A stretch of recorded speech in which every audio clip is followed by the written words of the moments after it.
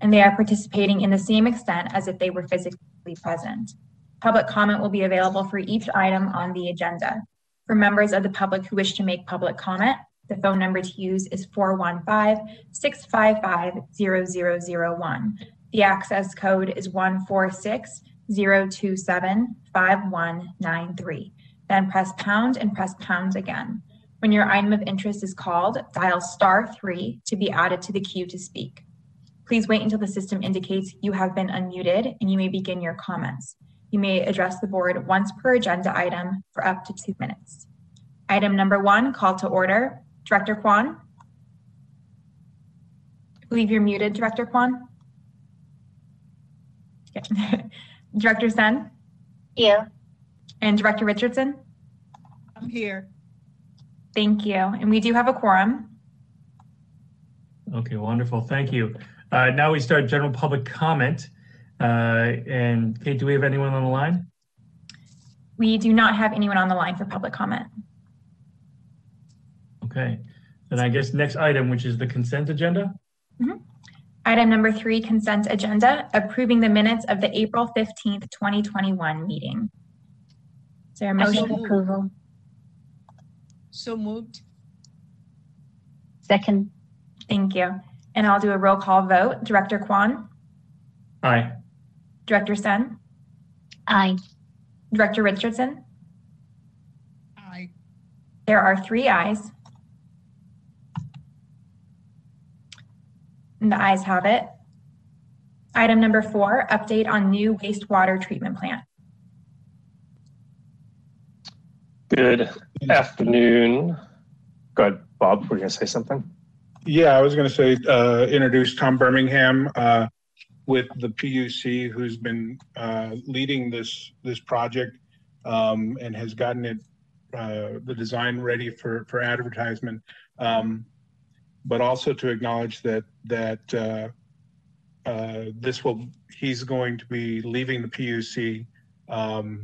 And in addition to managing this project, he's also been the liaison for our repair and rehabilitation program for the existing wastewater system, as well as been in a role of resolving issues and breaking log jams across all of the PUC. So a big loss to the PUC and to the program. But wanted to thank Tom for bringing the project to this point and for giving us an overview today. And Bob, if I can chime in also, I also want to acknowledge Tom as well. It's a sad day for the city, but you've done tremendous work. And you personally sort of guided me through things when I was on the PUC as well as TIDA. I don't know how many times we've driven on the island and you show me all the work. Your eye for detail in the context of the big picture is really terrific, and you genuinely care about the residents there and providing the right infrastructure and the right remediation and to serve them well. I know you spent countless hours deliberating and planning and being on site and doing all that work. So I want to extend my gratitude and thanks to you for your service to the entire city, especially the residents of TI. So great job. Thank you very much. I appreciate it. And believe it or not, I've had a lot of fun doing it. It makes me feel good deep down knowing that I'm helping the residents out there. I think that's really the most rewarding part of my job right now. So thank you both. And I appreciate it. I'm going to bring up my presentation now. Bob mentioned I am the project manager for the new, let's see, can't chew gum and walk at the same time. So let me bring this up here. All right. I am the project manager from the SFPUC named Tom Birmingham for the new wastewater treatment plant out on the island. You'll take a look quickly at the layout of the plant there. Just ask you to look now because I'll reference that a little bit later as we continue. I'm gonna walk through the project, where we are today, some of the coordination going on, and for more fun stuff, I'm going to share where things are with the conceptual architecture, Maybe some of the ideas for some art could be incorporated, and then where we are in the project delivery and schedule. So as you are all well aware, a lot of the infrastructure on Treasure Island is aging, and to put it nicely, it's well past its useful life. The treatment plant is no exception. So, the three primary objectives for us out there to, ensure this new facility is replaced. We want to make sure it meets all the regulatory compliance to the best that we know they'll be in 5 or so years. We also want to make sure we meet the wastewater and recycled water needs for all the future residents as well as the existing ones. The plant is located in the northeast corner of the island. If you're looking at this map here, it's in the upper left-hand corner. Right now it is very constrained. Have the existing facility to the north, as well as some businesses. We have the bay to the east, the fire training facility to the south, and then Avenue M to the west. So while it's always nice to get more space and do different things, we were constrained by our site, and I think we've really put together a great project here with the space we have. Earlier when I said take a look at the layout, this is our current layout here, and you'll notice that rectangles are no longer cool. We went to the Arts Commission, Civic Design, and the rectangle shape is gone. They really wanted to have the plant line up with the diagonal shape of the rest of the roads of the island. And after several discussions, I explained that that's not how treatment plants work. They really aren't triangles and diagonals. So we reached this layout here. So what's within the fence line here is subject to change. It's up to the design builder on how they want to lay things out. However, the layout of the fence and the things on the edge are very much set. So, it's a cool shape. There's some jogs, and we'll get into the fence and how that'll look and some of the other details later. But you'll see the gray infrastructure is within the fence line. The switchyard is in the lower right there in the southwest corner, which is built and up and running. And then the wetlands are to the east. One of my favorite slides here. This really shows how the plant is going to work with the rest of the island. So it's, for those of you who are aware of the peninsula, the mainland of San Francisco, the Southeast plant is, 20, 30 times the size of this. This is a tiny, tiny plant. We're looking at average flows of just over 1 MGD.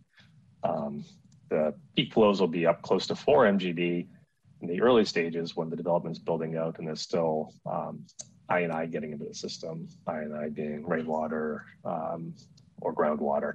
So once the system is more sealed up with new pipes, we'll see the flows kind of go down a little, but even then the peak flows will only be around 3 MGD.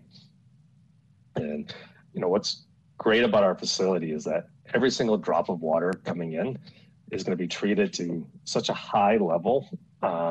It's called Title 22 no contact restriction, that you could go touch it and you'll be fine. So you don't have to worry about this water, touching you. When it goes into the wetlands, people could walk by, and we're not going to encourage or make it easy for people to go into the wetlands because they're there for wildlife and treatment. However, if somebody were to touch that water, there's absolutely no risk or harm to them. And what's great is the fact that every single drop is treated.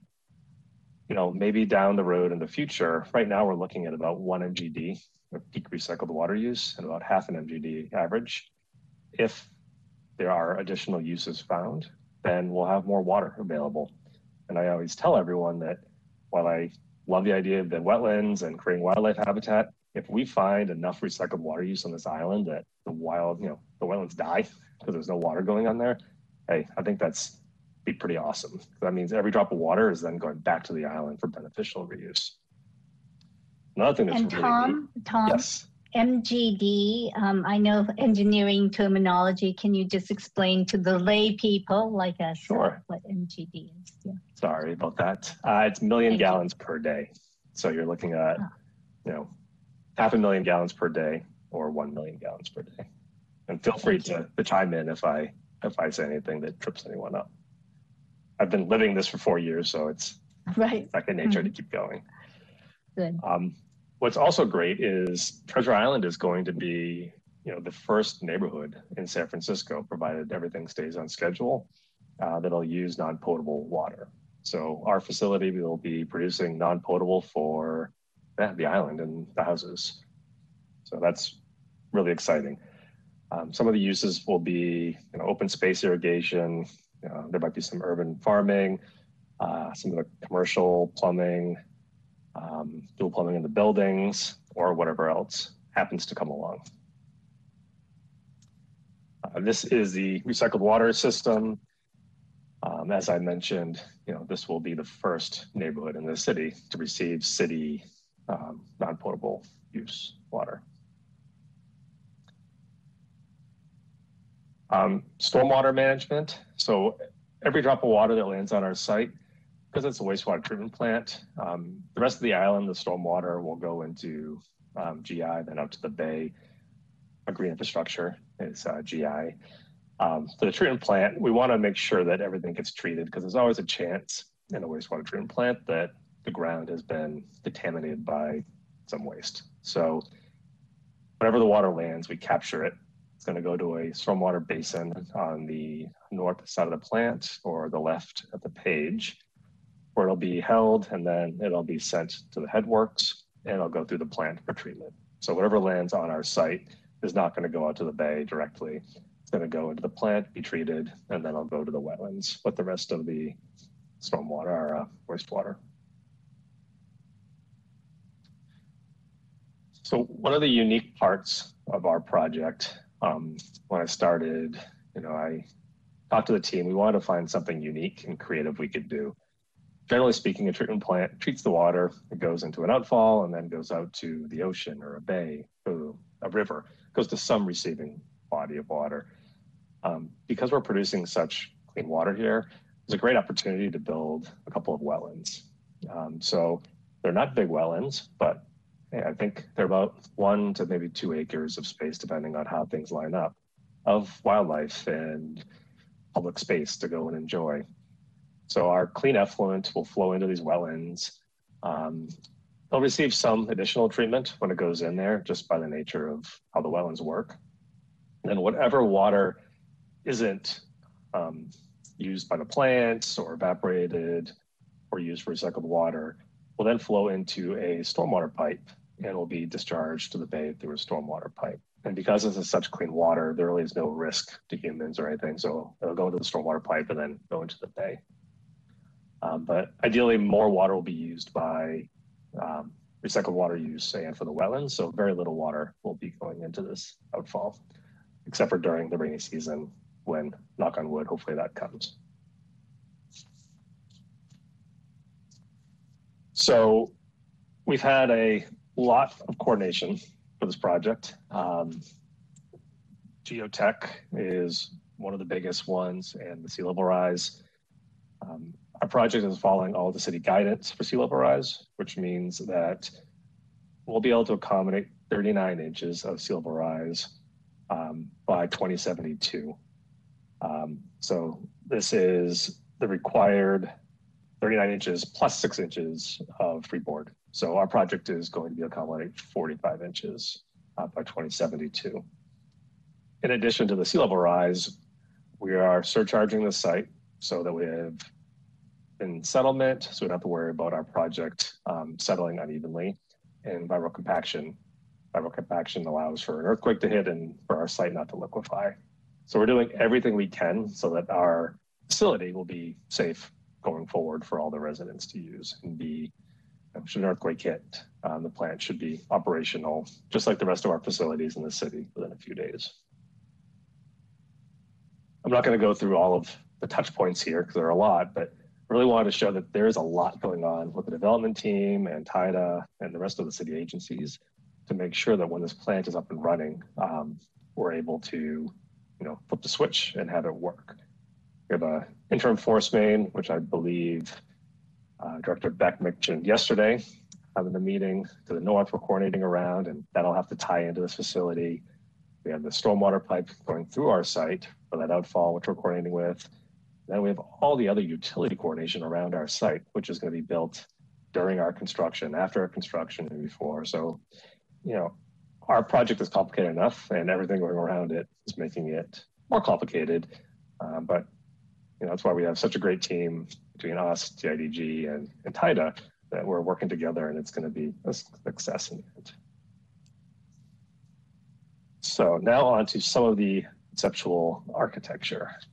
So these images were presented to Civic Design last summer, and we did pass phase 1. So when our design build documents go out, we're highly encouraging the design builder to follow our phase 1 guidance, so they don't have to go back to Civic Design.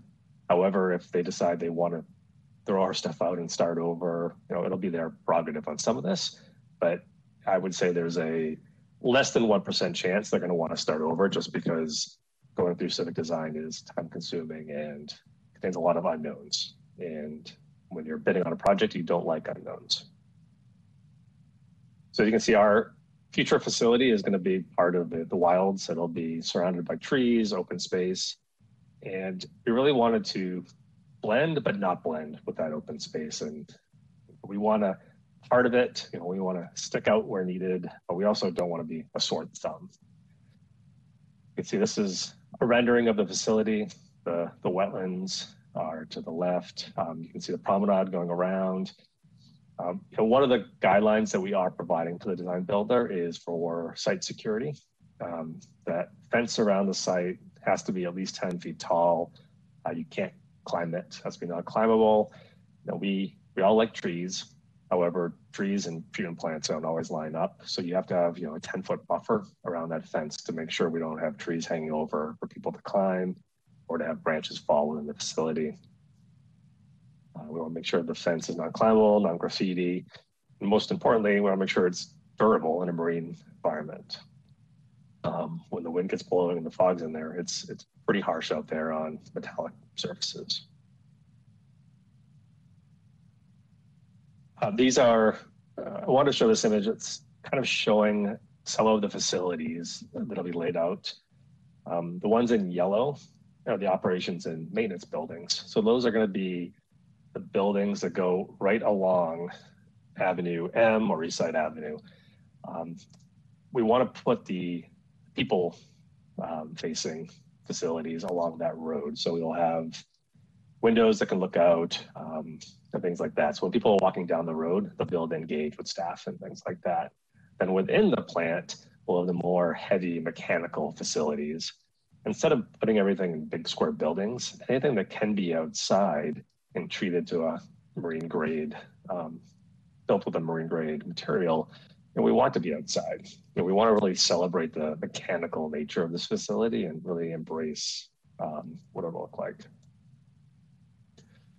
And this shows you a couple of shots, you know, what you'll be able to see when you're walking either on the promenade or Eastside Avenue. And I want to show you, know, this fence is going to protect most of the facility, not protect, but hide, I guess. But you will have glimpses in, and I think that'll really make for a neat experience while you're walking around the promenade or on Eastside Avenue. So I'm going to walk you through a few shots. So this here is the bike path along Eastside Road. That facility on the left is the maintenance shop. So you can see, you know, you'll have a building.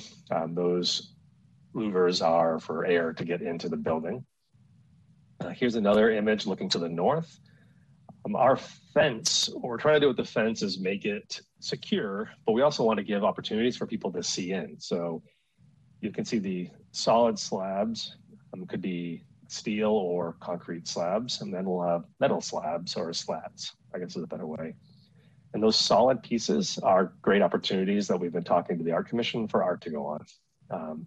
So you can have different art exhibits as you go along. I'm going to go back a slide. Another opportunity we've been talking to the Art Commission about is using the solid walls of both the maintenance facility and the operations building to exhibit art on.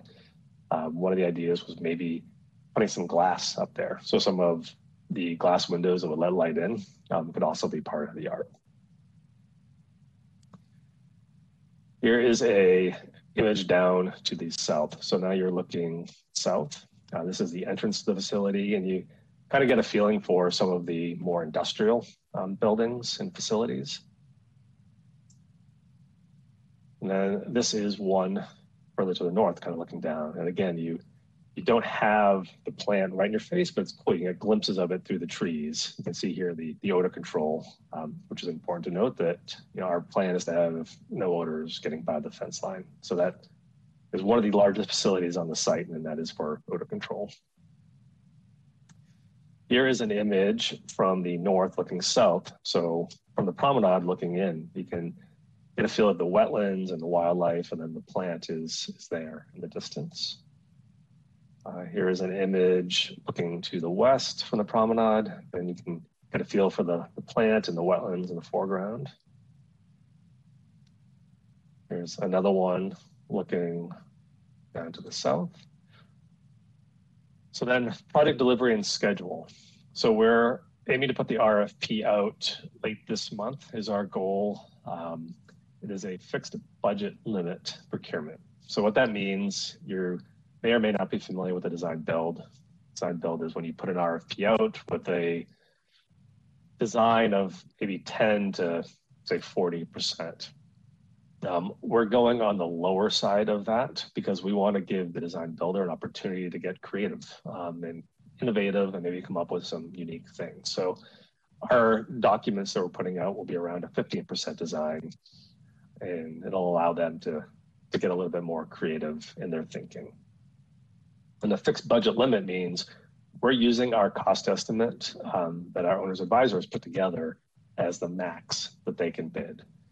So for example, if our estimate is $100 million, the most the DB team could bid would be $100 million. As I mentioned, our schedule, the RFP will go out this summer, late this month. We're looking for the, sorry about that. NTP will be next spring. I'm guessing the NTP for the design will probably be February, and then construction will probably start next June. And we're looking at probably a 2.5 year window. I will say the design builder, one of the incentives we want to offer up to them is to go faster because we want the new facility there. So once the new project manager is on board and there is a DB team on board, hopefully they can come back and provide an update on the schedule of what they're proposing. One thing I failed to mention earlier that I wanted to mention, our Southeast facility and our Oceanside facility, they're doing biosolids. One unique thing with our plant that we're not going to do in the beginning is biosolids treatment. We recognize there aren't many people out there right now. So building a digester out there, it just wouldn't work. There just isn't enough to keep the bugs in the digester. So in the beginning, we're going to thicken our sludge and then haul it either to the Southeast facility or Oceanside for treatment. However, in the future, when the island is populated and we actually have more consistent waste streams coming in, we do have space reserved so we can do on-island biosolids treatment. And again, that'll be a great opportunity to even be more green and environmentally friendly because we can be creative of what we do. There's a lot of opportunities with biosolids now. I know if we wait 15 years till the development is built out with enough people, who knows what'll be out there. So I really push the team to wait on biosolids for now because I thought it would be a much better opportunity in the future to do something more creative then rather than just doing what's there now, but not really, basically would be mothballing it. So with that, I will take any questions. And this is an image of, on the left, the maintenance facility. On the right is the operations building. You can see that there are some great opportunities on that building for public art. Question? Question? Please, yeah, please. Yes, please. I can go, Commissioner Juan. Yes, please. Please do. Thank you. Thank you so much, Tom, for your wonderful and excellent service to the city and county of San Francisco, and we just renewed the MOU with SFPUC, and then the day after, heard that you're going to be going. So my first question right now, again, given the fact that with your RIP and wonderful work that you've done, number one, what is the transition going to be like? And you mentioned all these other agencies, and I would like to at least who they are. You know, I presume some of the one we already know, but just for the record.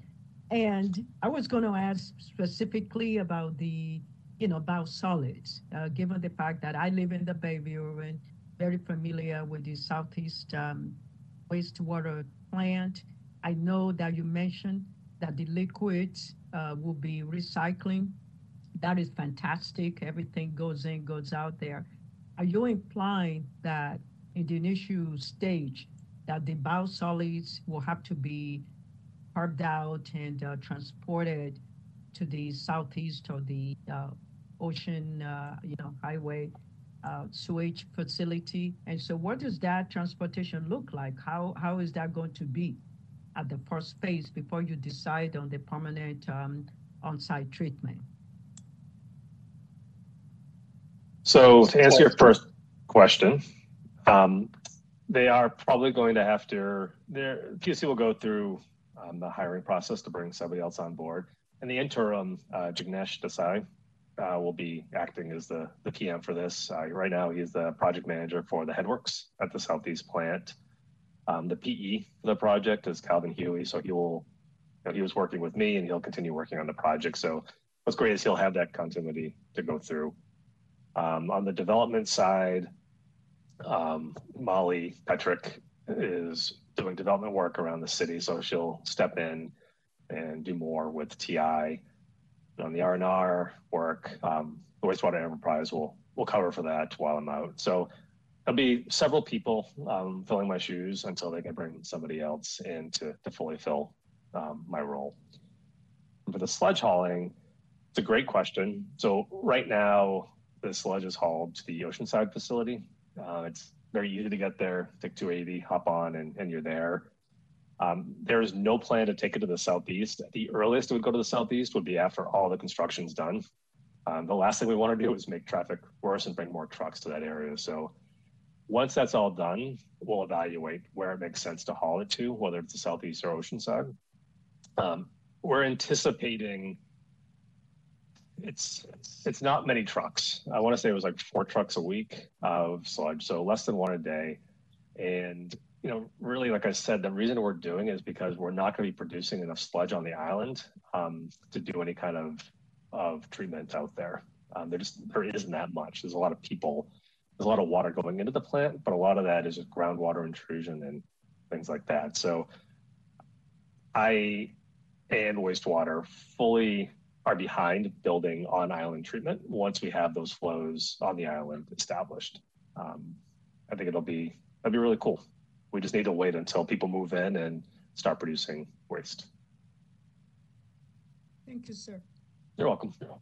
Tom, I wanted to add one thing too, as you leave, and this is more for public record as well as my fellow directors here, is safe MBR technology, which I know you and Director Beck are very familiar with. For everyone else, safe MBR technology is something that's been pioneered for wastewater treatment by Stanford University at their Kataga Resource Recovery Center. And what it is it's a revolutionary sort of system that actually treats waste and converts it to actually usable materials and even energy. It's far from off the shelf, though it is being piloted at scale, I believe in Redwood City, right, Tom? Yep. And this is something where the PUC senior staff had gone down to Palo Alto to visit and look at their facility. It may not be off the shelf enough or at scale enough to serve TI, but it's possible. And I think it bears a field trip, if you will, which I'm still happy to arrange. And just so you know, that safe MBR wastewater treatment technology is about 1/3 the footprint of a regular wastewater plant or station. And it's been mostly piloted in South Korea, but it's highly effective. at this small scale. So Tom, I don't know if you have any thoughts on that, but I just want to make sure that it was on the record. No, it's a great technology. I encourage people to go take a look at it. I think one of the challenges we had with Treasure Island and that technology is that you're on an island, and because it is, there's cutting edge and there's bleeding edge. And I think most of us are kind of okay beyond the edge of cutting. Once you get into bleeding edge, you get a little nervous, and then put it on an island where you have no backup, you get a little bit more nervous. So I know that a lot of people at the PUC are excited about the technology and continue to talk to the people at Stanford and work with them. And I think I've mentioned to you that I think this is a great facility to set up some open areas for pilots like that, where you can encourage maybe people from Berkeley to come or other companies to come in and do some pilots. We do have space out there, especially once the island is more developed. Like, let's see if we can use this as an educational opportunity to use some of the wastewater flows we'll have. We'll have stormwater flows, we'll have non-potable. So something similar to what they're doing in Stanford. I mean, I think that is a great opportunity here. I'd like to really I agree. And I remember in talking to you and Director Beck is the same way. There's so much fragility in the infrastructure of TI. The thought of doing something that even smacked of experimental was not something that would serve the citizenry well. So I agree with you 100%. Yeah, no, but it's great technology. I encourage people to go take a look at it. It's fascinating how small and compact and how well it works. Okay, and just another way, by way of background, I was made aware of this technology probably 6-7 years ago through one of the trustees at the Academy who was part of the Stanford engineering effort. And then independently, the PUC was already working on it. A gentleman by the name of Sebastian Tillmans did his postdoc at the Oceanside treatment plant. And that informed the development of this technology, to oversimplify it. So I want to open it up. Any other questions or comments for Tom?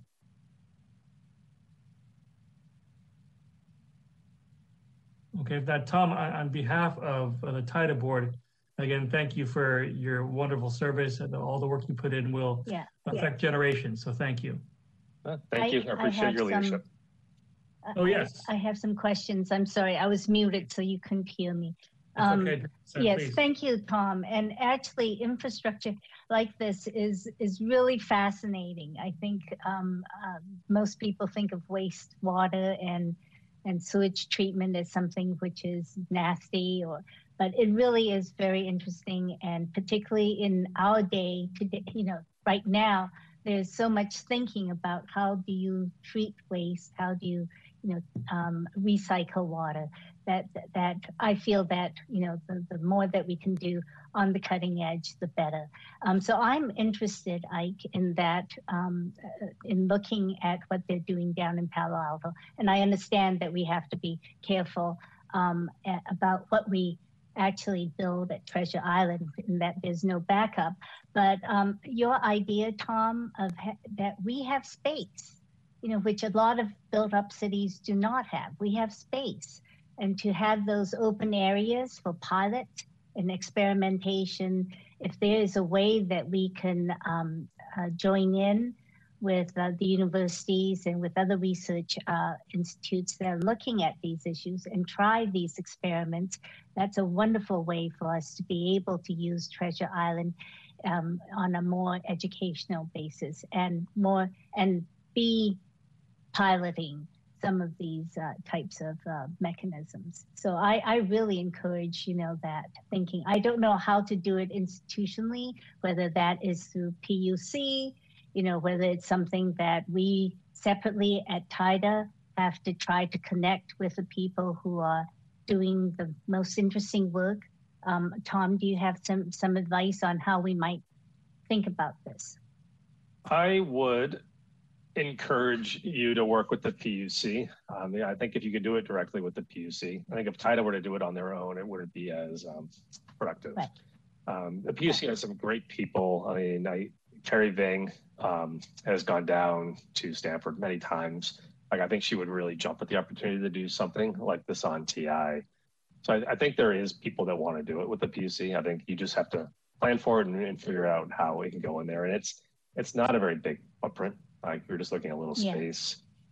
And, I know when you look at the site layout, we have space carved out for future biosolids, but that existing facility, when that gets demolished, that's also like an adjacent parcel. So a small piece of that could be used for educational and piloting. So I think there is space, but I would really reach out to the new project manager when they come on board. I think that's the best way to go forward. Okay, so let's not forget, that thought and try to make a linkage with the PUC on the right people, where we can think about how we might use our space productively and educationally. And since we're on the subject of acreage and what space is there, could you show us on the map where the biosolid facility could go in the future? Just so that we know what that space is. Yes, I can. This is as good. There we go. So you can see this. Do you see my mouse? Yes, we do. Yeah. So this space right here is reserved for future treatment. So there's plenty of space. Yeah, there's plenty of space here, and then you have the existing facility here. So when that gets demolished and improved, that's also available. So it's immediately adjacent. So there's plenty of space here for biosolids. You probably need to do biosolids and a educational opportunity. And I know, speaking of educational, with this facility, we're building it in a way that it's not, it's available for tours on the inside. The Southeast, we're really building so people can take tours on the inside.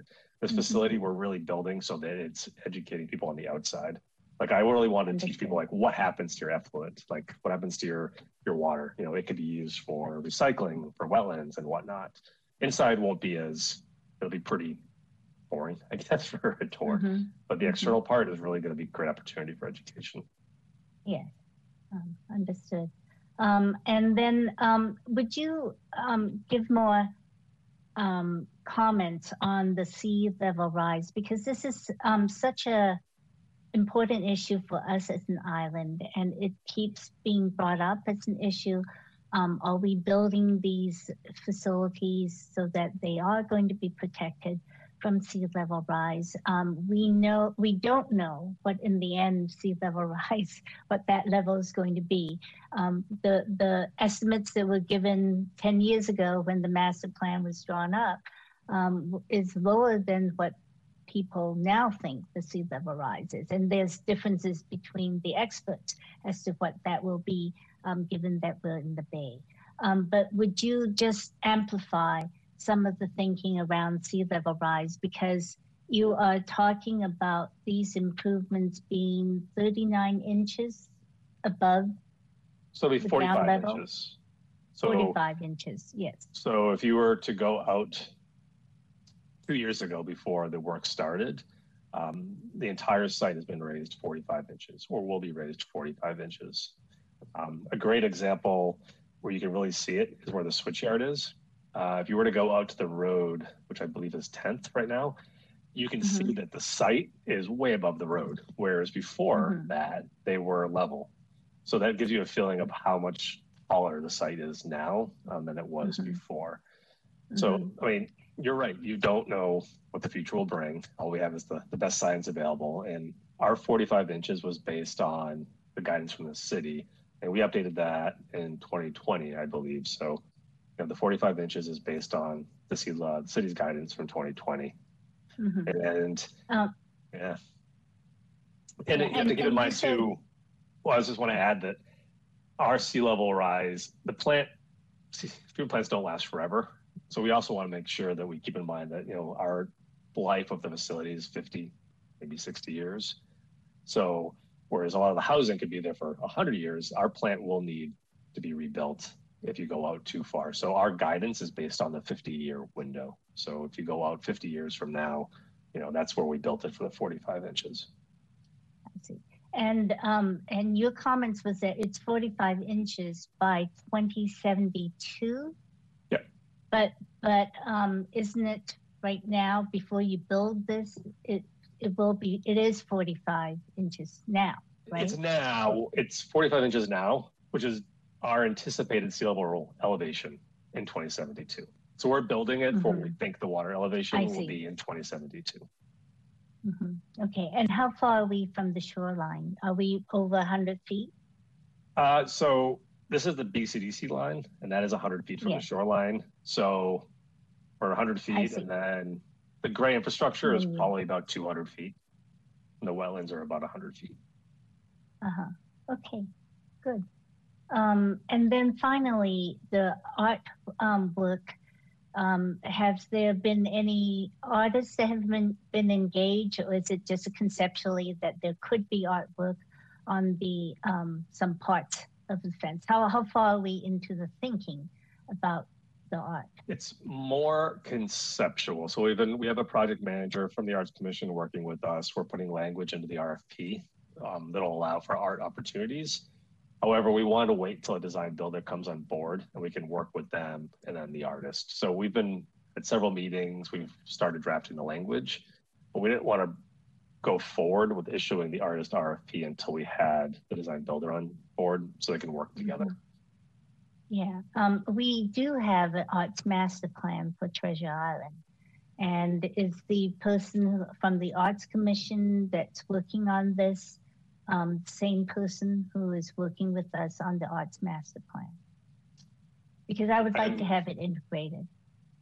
Yeah, I can send a note over to the PM is Zoe, but I know she's working with several senior people,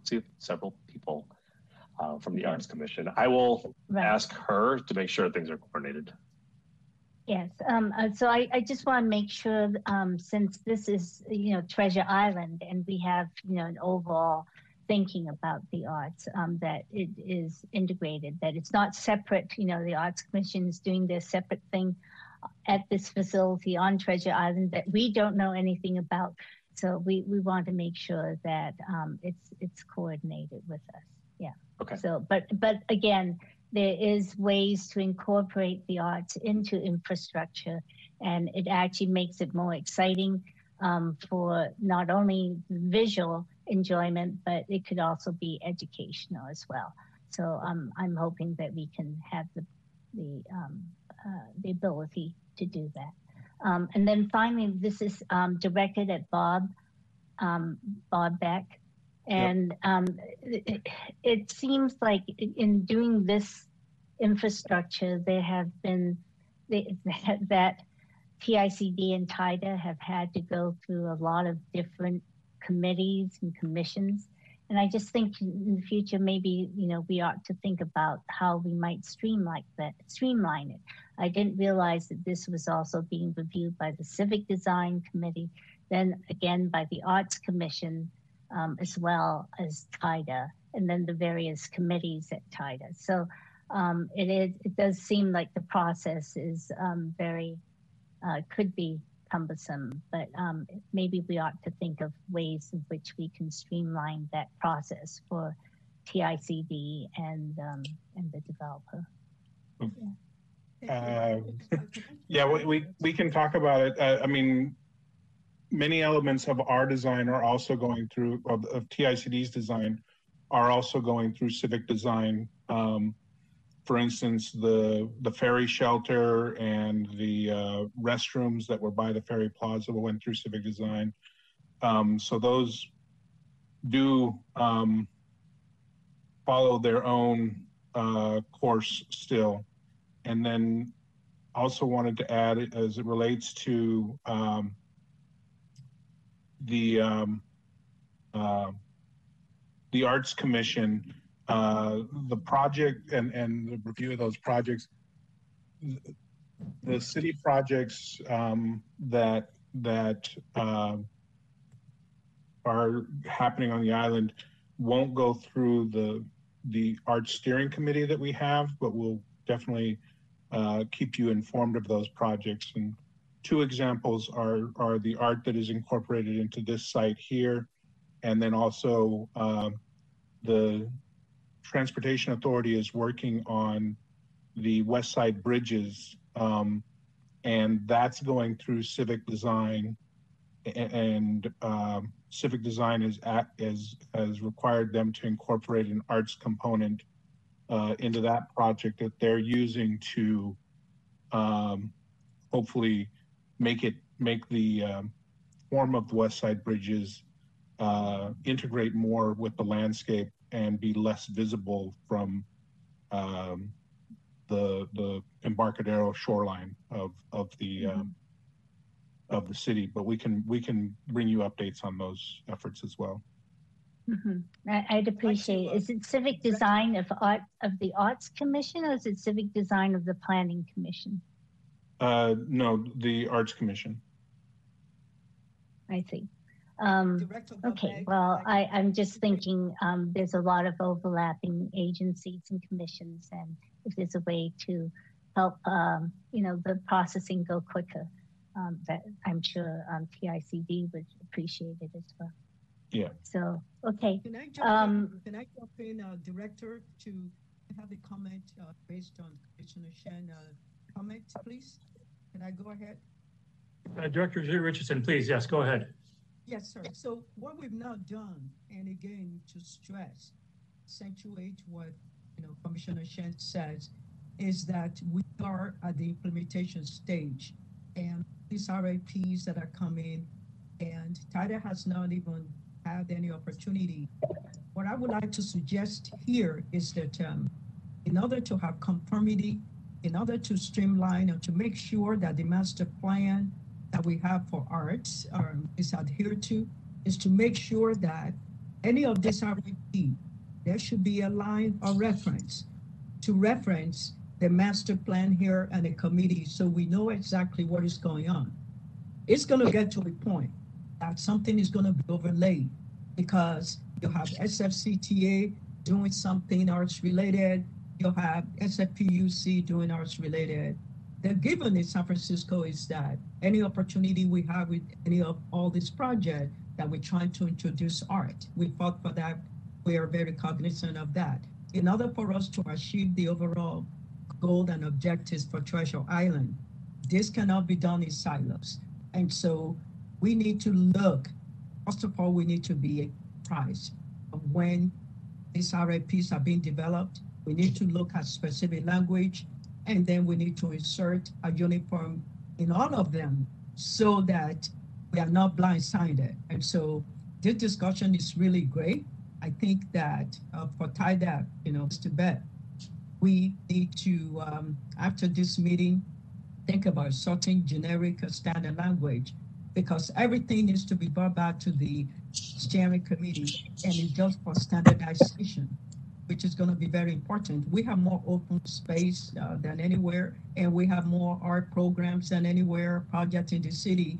If we are not guiding what goes on there, we are going to lose sight, and then it becomes, that's not what the objectives and the goals are. So we can have a conversation with the Arts Steering Committee. I mean, with the Arts Commission, with their new director, but the Arts Steering Committee is specific to the arts fees that are generated by the development of Treasure Island. Other city projects go through, the Arts Commission has their own jurisdiction on those projects. They don't fall underneath the MOU that we have related to the arts fees that are specific to Treasure Island. So we want to maintain communication, but on those projects, the Arts Commission has jurisdiction. Again, yeah, I understand what different roles are. We are talking about, at the end of the day, Treasure Island TIDA is still responsible for the overall development of Treasure Island and Yabagoina Islands. And we have all these participating agencies that we need to coordinate with, and we do have a roadmap, master plan that guide the development. This is what I'm alluding to here. So it's our primary responsibility, and I'll be served there. We have to know what they are doing so that we can conform with the overall development of the master plan that were laid out at Treasure Island. I think that's what I'm talking about. So we have to guide them. We have to be involved with them. We have to know when they are going to, and we have to review what they are doing. That's basically what I'm talking about. So we to revisit this, and it's a great topic. I think it's time that we need to talk about things are moving forward to be part of that process. But I just wanted to thank Tom for your presentation. It's very exciting to see the design for the new wastewater treatment plant, that there's going to be one on Treasure Island, and we look forward to it's actually being built. So thank you very much for your presentation, Tom, on that. Thank you very much for having me, and I appreciate all of your leadership. Good luck, Tom. Thank you. Thank you. That's great. If there are no more questions, we can, I believe, Kate, do we need to do public comment on this? Yes, and we do have one caller in the queue. I will open the line. Thank you. Hello, can you hear me? Yes. You can. Please go ahead. Okay, thank you. Hi, everybody. This is Peter Brasto with the Department of Environment, listening in. Thanks for this great presentation, TIDA Sustainability Committee, and Tom Birmingham. Didn't realize you were leaving, so glad I caught this presentation, and congratulations on whatever your next step is. I didn't hear that, and I think I missed the very beginning. So yeah, this is really cool to see all your images and the inspirational, obviously, imagery of the way the plants are going to look, which obviously you all know is my area. So I wanted to just flag specifically one point on your timeline, since you put that up on the screen, which is the next point this summer of putting out your RFP, and just wanted to suggest or ask the question about how you're going to frame that in relation to the landscaping. And by the way, everybody, Tom was gracious enough to meet with me and Peter Somerville, I don't know, a year or so ago during COVID online about the plants and everything, and the plans and our vision and his vision for the site. So when I look at those trees, I crave, you know, having local native oaks and buckeyes and everything else that we have on Yerba Buena Island that we want to bring down to Treasure Island. So so yeah, I think if in your RFP you can actually frame that very explicitly, that would help help those goals. So thanks a lot. Take it easy. Thank you, Peter, very much for that. Tom, did you want to comment on that question about the native landscaping and what the landscaping plans are? So we've been working with Peter. We've been working with our wastewater enterprise. Our goal is to, and CMG is our landscape architect. So our intent is to have everything be native. The only thing I want to add is for the RFP, where it occurred to me that the north and south and east side of the plants are going to be under construction or will be demolished at some point. So we're not going to have too much landscaping outside of the wetlands as part of the RFP. So it's part of the project. It'll just be done after the project is done, because the last thing I want to do is plant something and have it get torn up when they're rebuilding the road. So you're going to see a plant get done. It's going to look great. The wetlands will look great, but the surrounding vegetation is going to come a little later after a lot of the surrounding construction is done. But everything will be fully native. Yeah. And the wetlands, when you plant the wetlands, it will be specifically the types of plantings that are aquatic and live in that type of marshy condition, right? Yeah, we've worked with some great landscape architects. CMG's got experience, Coral Engineers has experience. We've gone to Petaluma and other wetlands and learned some great lessons. So yes, they're going to be, it should be a great place to go see when it's done. Great, thank you. You're welcome. Okay, are there any other public comments on this? There is no other public comment. Okay, then I believe we're moving on to item number 5. Item number 5, overview of Treasure Island recycled water system. And Tom Morse from BKF will give this presentation. Actually, I think that Kevin has the presentation, and I'll be here for technical backup. Okay, thanks. That's right. And Kate, do you have the presentation, or should I try to share? Oh, okay. The share button was inactive. I think looks like it's working now.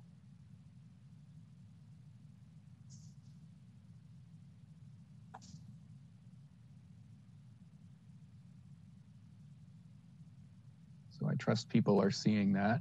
Good afternoon, board members. I'm Kevin Griffith from Treasure Island Development Group, and I'm going to speak a little bit on basically what happens to some of that treated water that Tom Birmingham just walked through in his great presentation there. And Tom Morse from BKF, who's been involved in the project since way back in the master planning days, is here for technical support as well. And I'm sure we'll need to rely on Tom for a little bit of this content. Yeah, wanted to start with, I guess, really the importance of the topic. I think we're all, painfully aware this year of the potential and increasing potential for long-term droughts in California. And the need to conserve water as much as we can in order to mitigate that growing problem. And I think Tom Birmingham mentioned this, but the requirements for dual plumbing to accommodate recycled water have been around in San Francisco. The first ordinance dates back to 1996, and we're actually on track to be the first development in the city to take advantage of this resource and reduce the reliance on potable water in the project. So I'm pretty excited to be, an innovative project that's kind of moving this field forward. Once again, like all of the elements of our planning, there's a documentation here. We have in our master utility plan set, there's an entire master plan for the recycled water system. We are right now in the image below, you can see some of these lines going in the ground. We're putting in the purple pipe that will carry recycled water to the new neighborhoods and the new areas of development on the island. That is going in now. In our first phase, and the image below is from construction from several months ago when the pipes were being installed on one of our streets. The system is going to serve all of Treasure Island, actually does not extend to Yerba Buena Island for some kind of technical difficulties. But as we'll see in a minute, the actual demand and usage of recycled water is very limited on Yerba Buena Island compared to Treasure Island.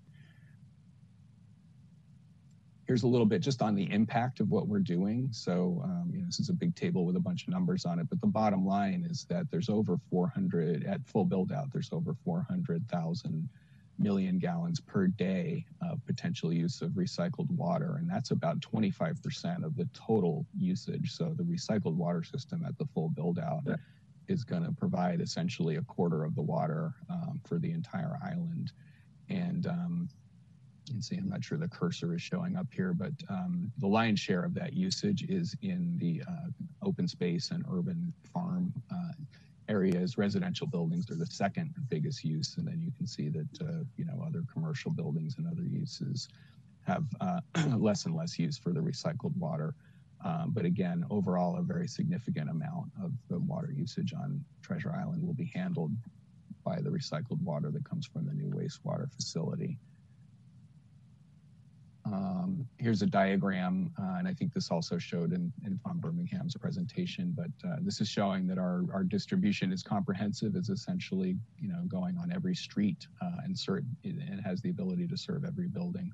All of the buildings that are being planned and designed right now in the first development area here on the Western Shore are being dual plumbed to accommodate recycled water for toilet flushing in their use. And as I mentioned before, the lion's share of that usage will be here in the sports fields and urban farm areas when those come online.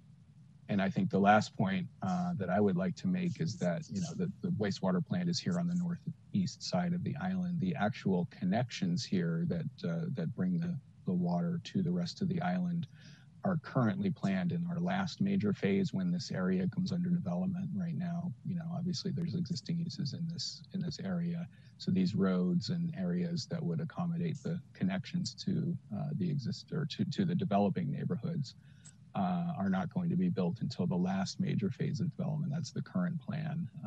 I know there's maybe some interest in finding a way to connect earlier to allow the use of recycled water in the earliest phases of development. Again, that's a lesser percentage of the overall use. But that is something that maybe we in TIDA and others, PUC, can work together on finding a funding source to accelerate a connection there, to bring the usage earlier on in the plan than is currently planned for. And I think that's kind of all the content that I wanted to present, but obviously Tom and I are available to answer questions, and just wanted to echo some of the earlier comments about, I think we're very excited to have this innovative element of the plan, be part of our project. And I appreciated the comments about us not sort of being on the bleeding edge, but being a leader in innovation, and just kind of inviting this facility and the use of recycled water to kind of act as a living laboratory. We're very excited about that element of the project. And I think with that, I'll conclude, and obviously all of us are available to answer any questions that the board members may have. Great, Kevin, thank you. Thomas, also thank you to you. Directors, any comments or questions? Yes, I have a question, Director Kwan, and this has to do actually, it's been a while since we look at the building infrastructure. I know that in 2018, all multifamily residential, the state of California has a mandate that every dwelling must have their individual meters. And I want to add this question up front here. Maybe Director Bob Beck can answer that as part of the overall water consumption usage, in order to be able to do exactly what we are talking about here. It's in the front end. Are we ensuring that in all the buildings in the pipeline and currently or whatever, that every unit has a capability for individual water consumption metering, so that the tenants will be responsible for their water consumption and thereby, so Bob? Yes, that's my understanding for all of the new housing that's going to be developed on Treasure Island and Yerba Buena Island. That yes, they will each unit will need to be individually metered. Thank you. And with Kevin, a specific question about the 25%, and yes. I know it's substantial. Are there any other means to actually go to 30, or that is a conservative, element? It's only a quarter of the water they're used. We know a lot of the wastewaters are, again, it's just hypothetical question. Is the 25 the max we can get at this point, or there are actually opportunities for increase or whatever, based on the technology, science of, water recycling? I think that is going to be close to the limit to what we can get. It will vary a little bit depending on some of the demands and whether we have centralized heating and cooling in some of the buildings or not. But for the most part, when you look at a residential unit, you're really limited to toilet flushing and some other minor uses for non-potable water, because everything else is human touch, right? It's going to be showers, it's food prep where we can't use the recycled water. And then for added irrigation demands, for the most part, the island is really going to be designed to be drought tolerant. So we don't really want to change that and require additional recycled water. The recycled water for irrigation, the bulk of it, as Kevin pointed out, will really be for the sports fields, which we'll want to keep green. Thank you. Yeah. And I mean, one way to increase that percentage would be by, rather than providing recycled water for additional uses, which we probably can't do, would be to reduce the use of potable water for other things like showers and cooking and heating and things like that. Okay. And I would point out that, that this is all new construction. It's going to be Cal Green construction. And those numbers, the demand numbers per unit are relatively small compared to other older developments on the peninsula. So could I then clarify, the residential usage for the water is just for the toilets? Basically the recycled water, it would be just for the toilets. It's not for drinking or showers or anything. Yeah. Correct. I'm sorry, Commissioner Sen. The recently passed modification to the recycled water ordinance in San Francisco requires that it also be for laundry facilities, but for toilet flushing and laundry facilities are the two uses. And this water is actually, it's a form of gray water. And, you know, I'm all for it. In fact, my daughter's place her new place has the recycled water that is for the toilet facilities. But does it have a gray look to it? Is it the same as the water that comes out of the tap, or is it a different type of water? So really a question, really a question for Tom Birmingham, but my understanding is, look and feel and smell should be just like the domestic water, the potable water. All right. Then I have a question about, I've heard that in some cases, and because we're an island and we're in a marine environment, that sometimes the groundwater becomes more saline. And so is there the chance of that salinity getting into the pipes for the recycled water? Yeah. The pipes are installed. It's all new construction. It's gasketed joints. It's pressure tested. So there really is no way the system, the water system itself is at such high pressure that the water, if there were a leak, which there won't be, the water would only be able to go in one direction, and that would be out of the pipe. Thank you. Thank you. No, but I think it's just wonderful that we're doing the recycled water and that the irrigation, especially for the parks and the open spaces, are going to rely on this recycled water. So great news to hear. Great. Any other questions or comments from the board? Now, Kate, do we have any public comment on this item? There is no public comment. Okay. All right. And thank you both very much for your presentation. Really great work. We'll be keeping an eye on it. Thank you so much. Next item, please. Item number 6, discussion of future agenda items by directors. Directors, anything on the board? No, not now.